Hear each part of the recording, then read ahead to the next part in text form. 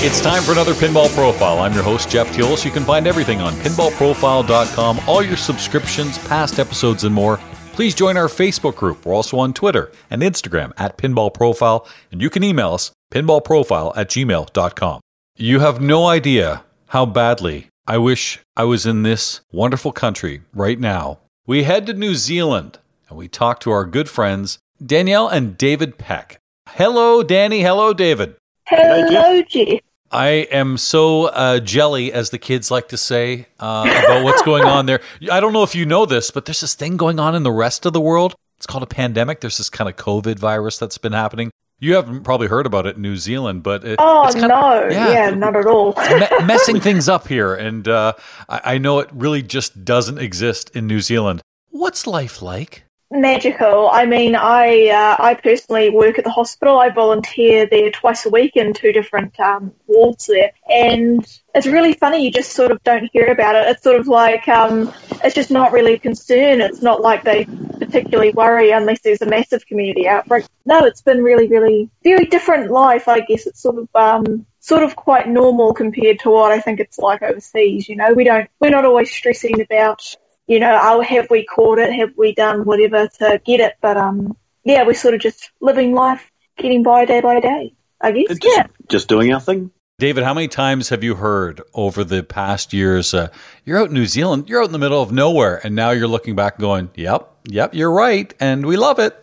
Well, it was always at the back of my mind. I mean, living at the bottom of the world is, it definitely has its disadvantages. Like, whenever I need to go and visit Josh Sharp at the World Champs or something, we have to travel 15, 16 hours to get there. But, I always knew that when there was a nuclear war, we're the place to be, because down here at the bottom of the world, we're pretty safe and sound. So we just, live down here and do our thing and leave all you guys to it.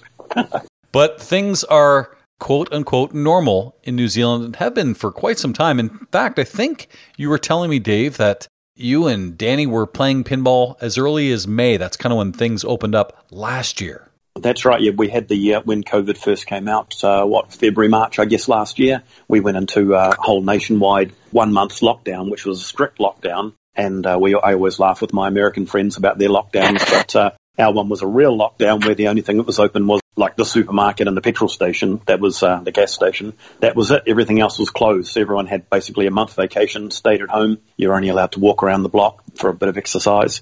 And then that was good. Yeah, got rid of all the COVID that was in the country, all disappeared. And a month later we could go back to what we were doing. So we started pinball tournaments. I think the 20th of May was our first one. And we had, I think, about 35, 40 people showed up. And yeah, we're just back to our normal schedule of having pinball tournaments every 3 or 4 weeks, like we have done for the last nearly 10 years now. Danny, I know you're at school currently. You're in your final year of university. By the way, Danny's 19. That's how brilliant you are. And you said you're volunteering at the hospital, but what happened in that lockdown? Was school closed, and was it just short-lived like your dad said? Yeah, pretty much. I think my university did an interesting thing. So during, because we have a 4-tier alert level COVID system, during alert levels 4 and 3, which are the highest tiers, university goes fully online. So probably, maybe half a year, the equivalent of half a year, we were fully online. You know, we hang out and it's like, nothing's ever really happened. In a way, and there are not many positive things at all about the pandemic, but you were busy with university and school, so you weren't able to travel a lot. So the fact that the IFPA and competitive pinball is shut down for the last year plus, that kind of worked well with your schedule. So you're not really missing much, are you, Danny? That is true. It actually has given me a good chance to sort of just sit down and focus on my studies, which has been sort of a nice change. It's been interesting seeing how really COVID and the pandemic has really changed my perceptions and priorities in life. I'm like, okay, no, for now, we're not doing any traveling. We're just going to hunker down here and get really comfortable with the uni and get through it, because I'm planning to go on to postgraduate studies. Where are you going to be doing your postgraduate? So I plan to stay at the same university that I'm at right now, which is the University of Auckland. It's like New Zealand's sort of biggest university. And I'm currently studying psychology and statistics. So I actually don't know what I want to go on to do, whether I go on to do postgrad statistics or psychology. Either way, I'm very excited to sort of continue on doing things that I love. I remember that time when university or college, when that came to an end and you thought, oh, I've got to get a job. Oh, and I've had jobs before. I need a career. Is that settling in? Do you know kind of at least career-wise what you want? Maybe not so much postgraduate, but where you want to go next? Yeah, definitely. I mean, there are so many options with really the subjects that I've done, but I'd really love to either go fully clinical psychology and sort of work in the DHB, like the hospital system, and work with the people who I've, met throughout my time volunteering there, or go into data analysis with statistics if, clinical didn't work out, or, maybe both. Why not a bit of both, Life is very long these days, and I can probably get away with doing a bit of both. You know how it is. Yeah, life's very long. Yeah. Until you're me and Jeff's age, then life is very short. No, I tell you what, when I fell off my scooter the other week, I got a little e-scooter. Once I fell off my scooter the other week, I was like, that's it, man. I gotta do what I love, don't I? Okay, no, I'm not gonna start talking about that. That's a lot too long story. I'll keep talking. Okay. Continue on. But you're okay from the little wipeout, I hope. Oh, yes, no, we're all right. It took a little minute. I saw my pinball career flash in front of my eyes, but we're okay now. When I had my kids, when I started my family, I kind of stopped doing the risky things. And I'm not saying riding a scooter is risky, but I'm just saying, I wasn't going to be doing things that might put myself in jeopardy. And I don't know, call me a chicken, whatever. Dave, for you, it's a little different. I know you were into the racing for quite some time, but that's kind of come to a stop now, hasn't it? Yeah, well, you get to a certain age, Jeff, where you figure out that your motor racing costs so much money, you can just buy more pinball machines instead. So also I was doing the big Targa race around New Zealand, which is a famous race where you race around all the country roads in your fast cars. And we went off the road, and my co-driver said the car stopped right on the side of a 100-metre fall. And we just walked away from it, no big deal. But my co-driver looked at me and went, "We could have been killed then." And I said, "Yeah, we could have been. What do you reckon?" And he never got back in a car again after that. But I kept on going for a few more years. But then the novelty of working 24 hours a day, fixing up racing cars and lying on old concrete floors and taking your gearboxes out, the novelty ran out of that. So now I just stick with fixing pinball machines instead and doing up old houses. That's what I've been doing for the last year. I've seen some of your posts on Facebook. It's very impressive. And I have firsthand experience too. It was years ago. I was having trouble with my Flight 2000, and you reached out to me. I'm seeing this. Oh, there's Roto Dave, and what's he got? And you helped me with the fix. And some were easy, some were a little more complicated. But that's what I love about the pinball community is the willingness to help others, and kind of we're all in this fraternity, sorority together. We're all in one big family, and there to help other people out so that the community grows. And with your collection, you must be fixing machines all the time.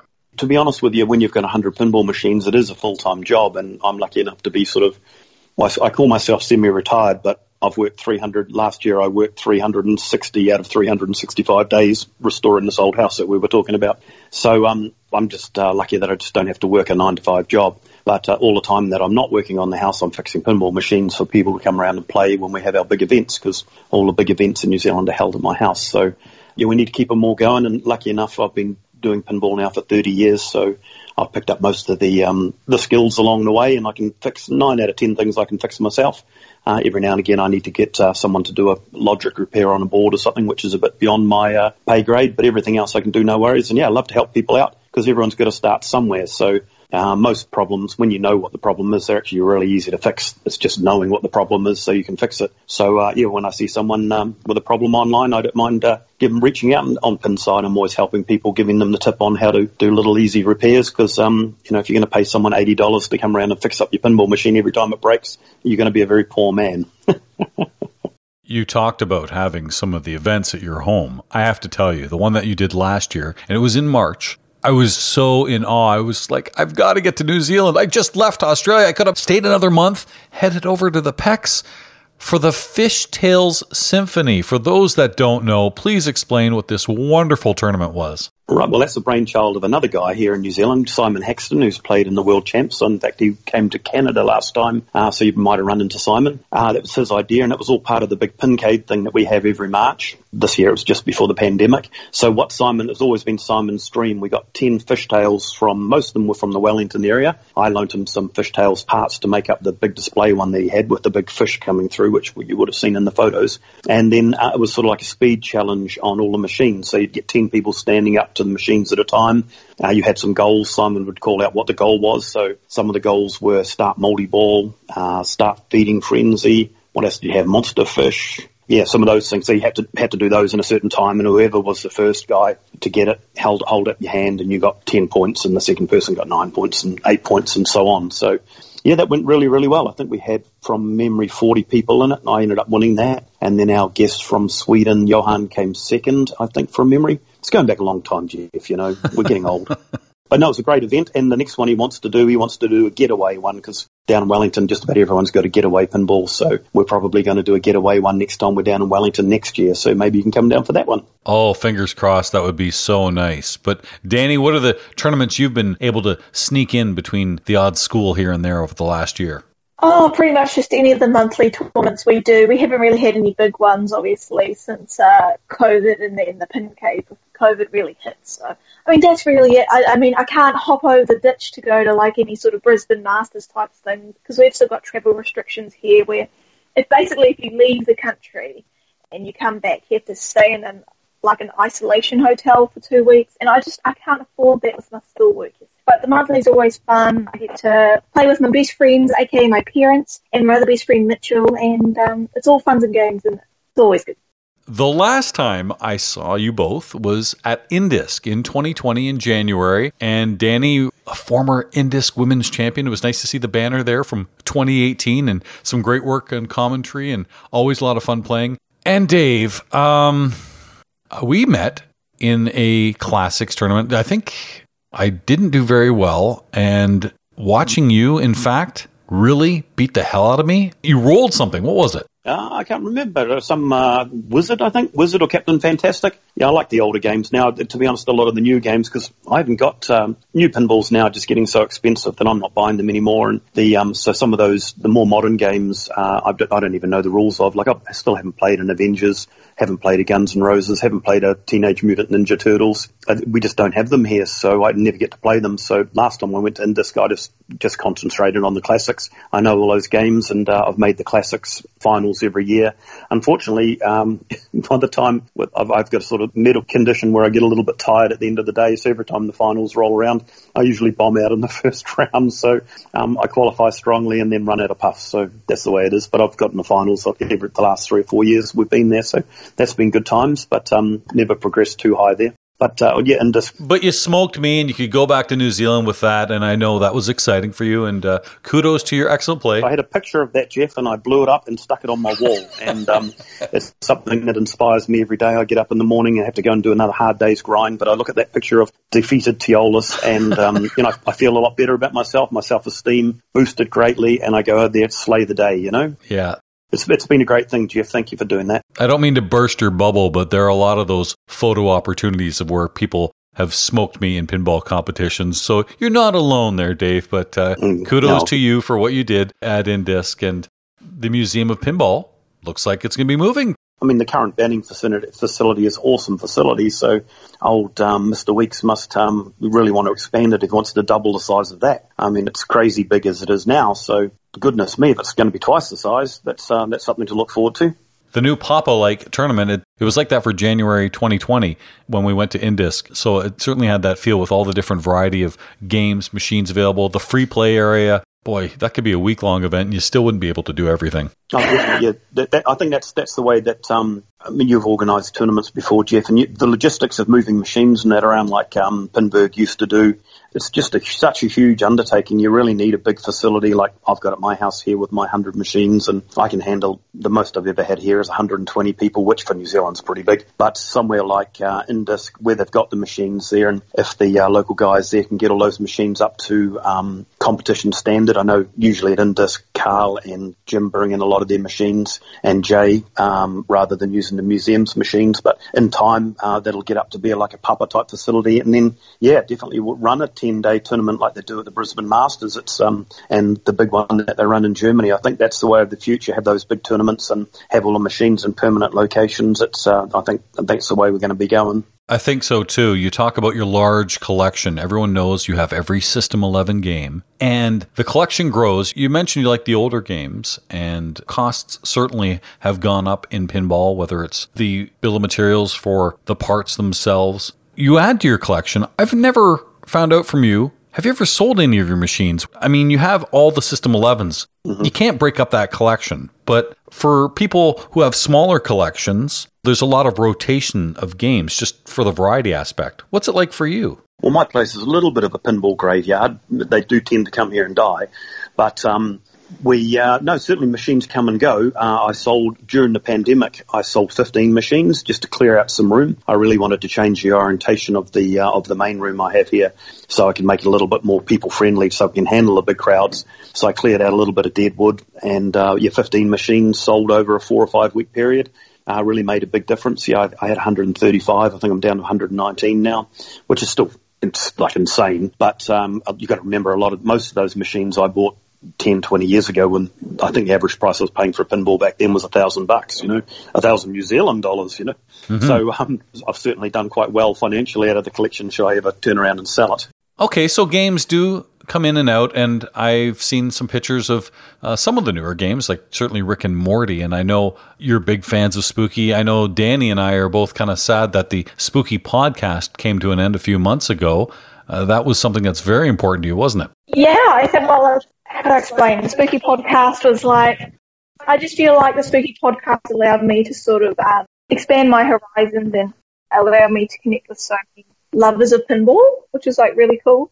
And I mean, the Spooky people are just so lovely, and it was great to be able to like form a nice connection with those guys because they really are so lovely. It was just fun. It was fun to be able to sort of get to share knowledge of games or even have to research games, and I think it actually gave me a deeper knowledge of the games I was talking about. So yeah, I suppose it's a whole lot of that. Yeah, we just talked to Charlie Emery on Final Round that I do with Martin Robbins on the Pinball Network, and I don't know anybody anywhere that doesn't root for Spooky Pinball and the Emery family and for their success, because we certainly like their business model. We like what they've done to their community, and God bless them for everything they're doing. Yeah, no, definitely. I've met Charlie and all the family, and they're actually very, very reminiscent of us here in New Zealand. That part of the country up there too is very similar to New Zealand. They've got a great community up there, northern Illinois, Wisconsin area.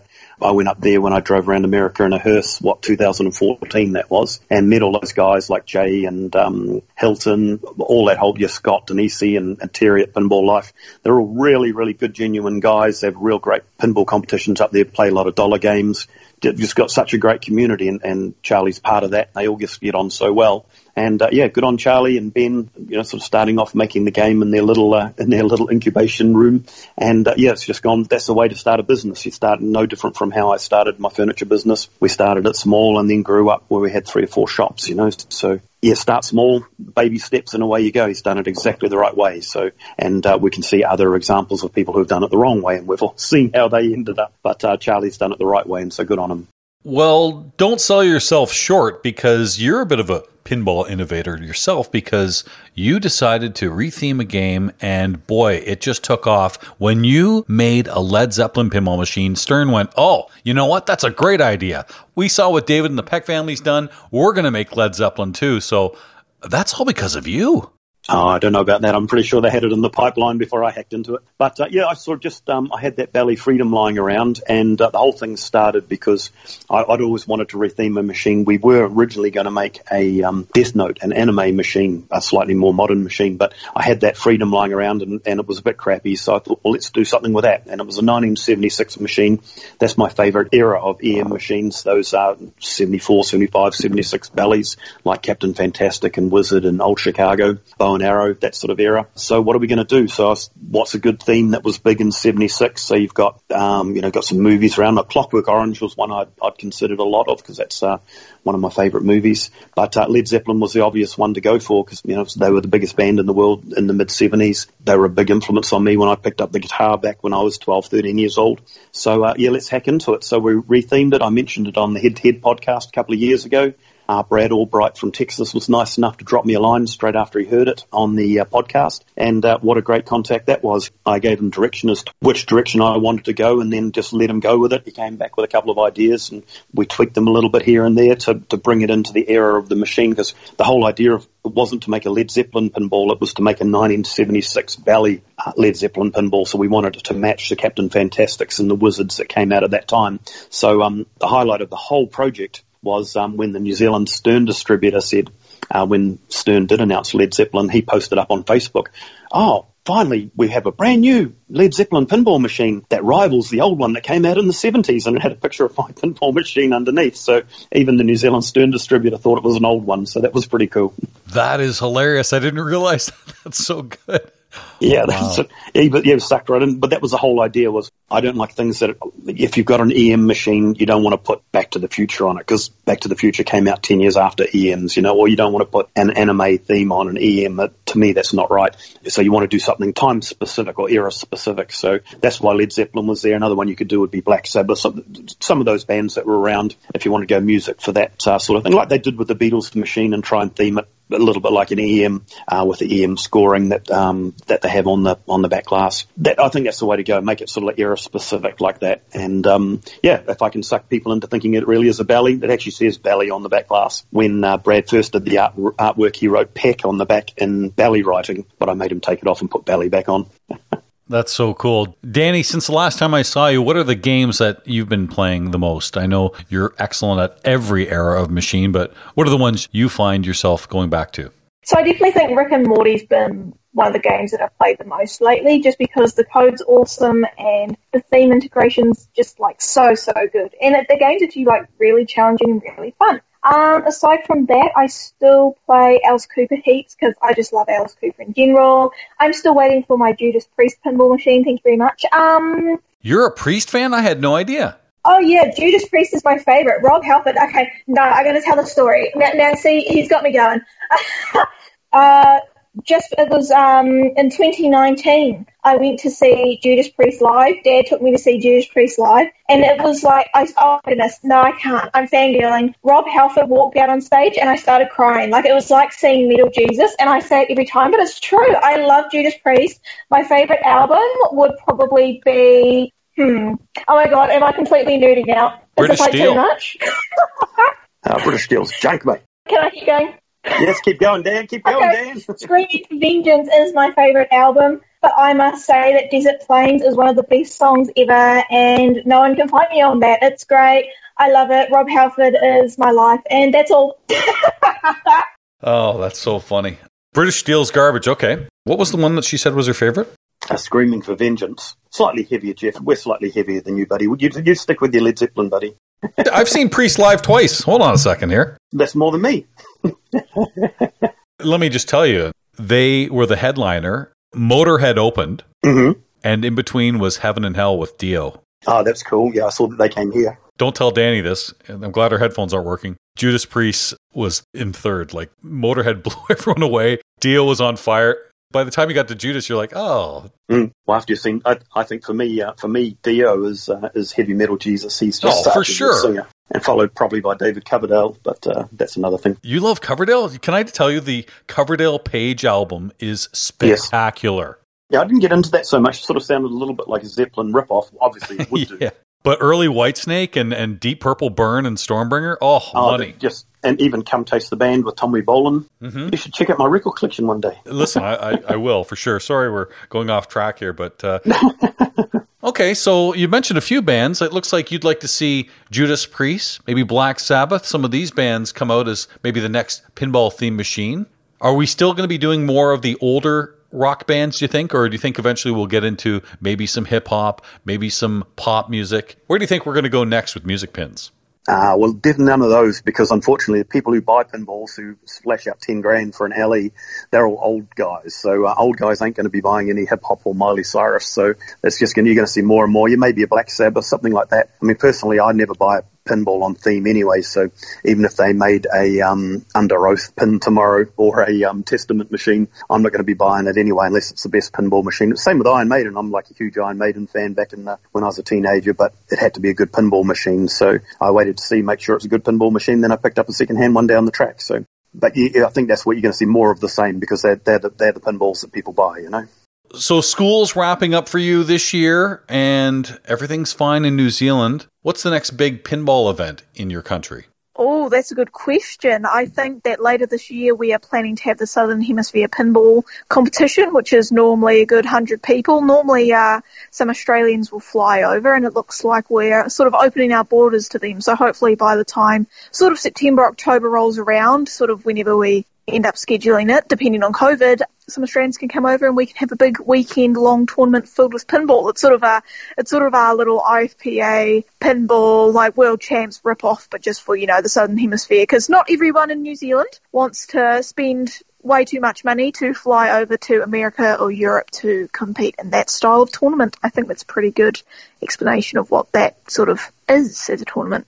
What time of year do you normally run that? I know things are obviously a little shaken up with the pandemic, but when do you typically like to have that tournament? Well, normally our biggest tournaments in New Zealand every March, usually at the beginning of March, we have our big Pincade, which is the one where we have this year we had the Fishtail Symphony, also the World System 11 Championships that I run at my place, and the Pincade Classics. So the last couple of years we've had around 100 people in each of those. And then in October we have the Southern Hemisphere Pinball Championship, which we started up a few years ago, which is our sort of version of the European Pinball Championships or maybe the American Pinball Championships. And I run it in a Pinburg style because, as Danny says, not everyone in New Zealand wants to spend, $3,000 or $4,000 or $5,000 to travel to Pinburg. And of course, they can't go to Pinburg anymore. So we basically ripped off Pinburg and we call it Pukeburg because it's in Pukekohe. And the shirt, to most Americans, it looks like Pukeburg. It does look like Pukeburg.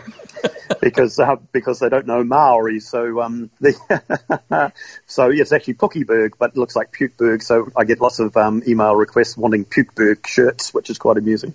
But last year we had. When we did it, actually, because last year, we ran it at a different time this year, but normally it's every October. So our big ones are in March and October, and then we have the Brisbane Masters, which is in round about July. So that's in Queensland, which is only a 3-hour plane flight away for us. So last year we went over there, and good Kiwi, I think about 10 Kiwis went over for that. I got 5th, another guy got 7th, and I think Simon got 10th. So we had a good turnout at Brisbane last year as well. So those are the big 3 tournaments down under. So nice, and hopefully we can get there soon, and there can be some international travel. But we'll get there. It's just not right now. But I love what you guys are doing. All the best to you, Danny, with school, Dave, with all your machines and your renovations. I appreciate you coming on the program today. No worries, Jeff. Always good to talk to you, and we'll see you again next year. Yes, thank you so much for having us, Jeff. This has been your Pinball Profile. You can find everything on pinballprofile.com. Check us out on Facebook. We're also on Instagram and Twitter at Pinball Profile. And you can email us pinballprofile@gmail.com. I'm Jeff Teolis.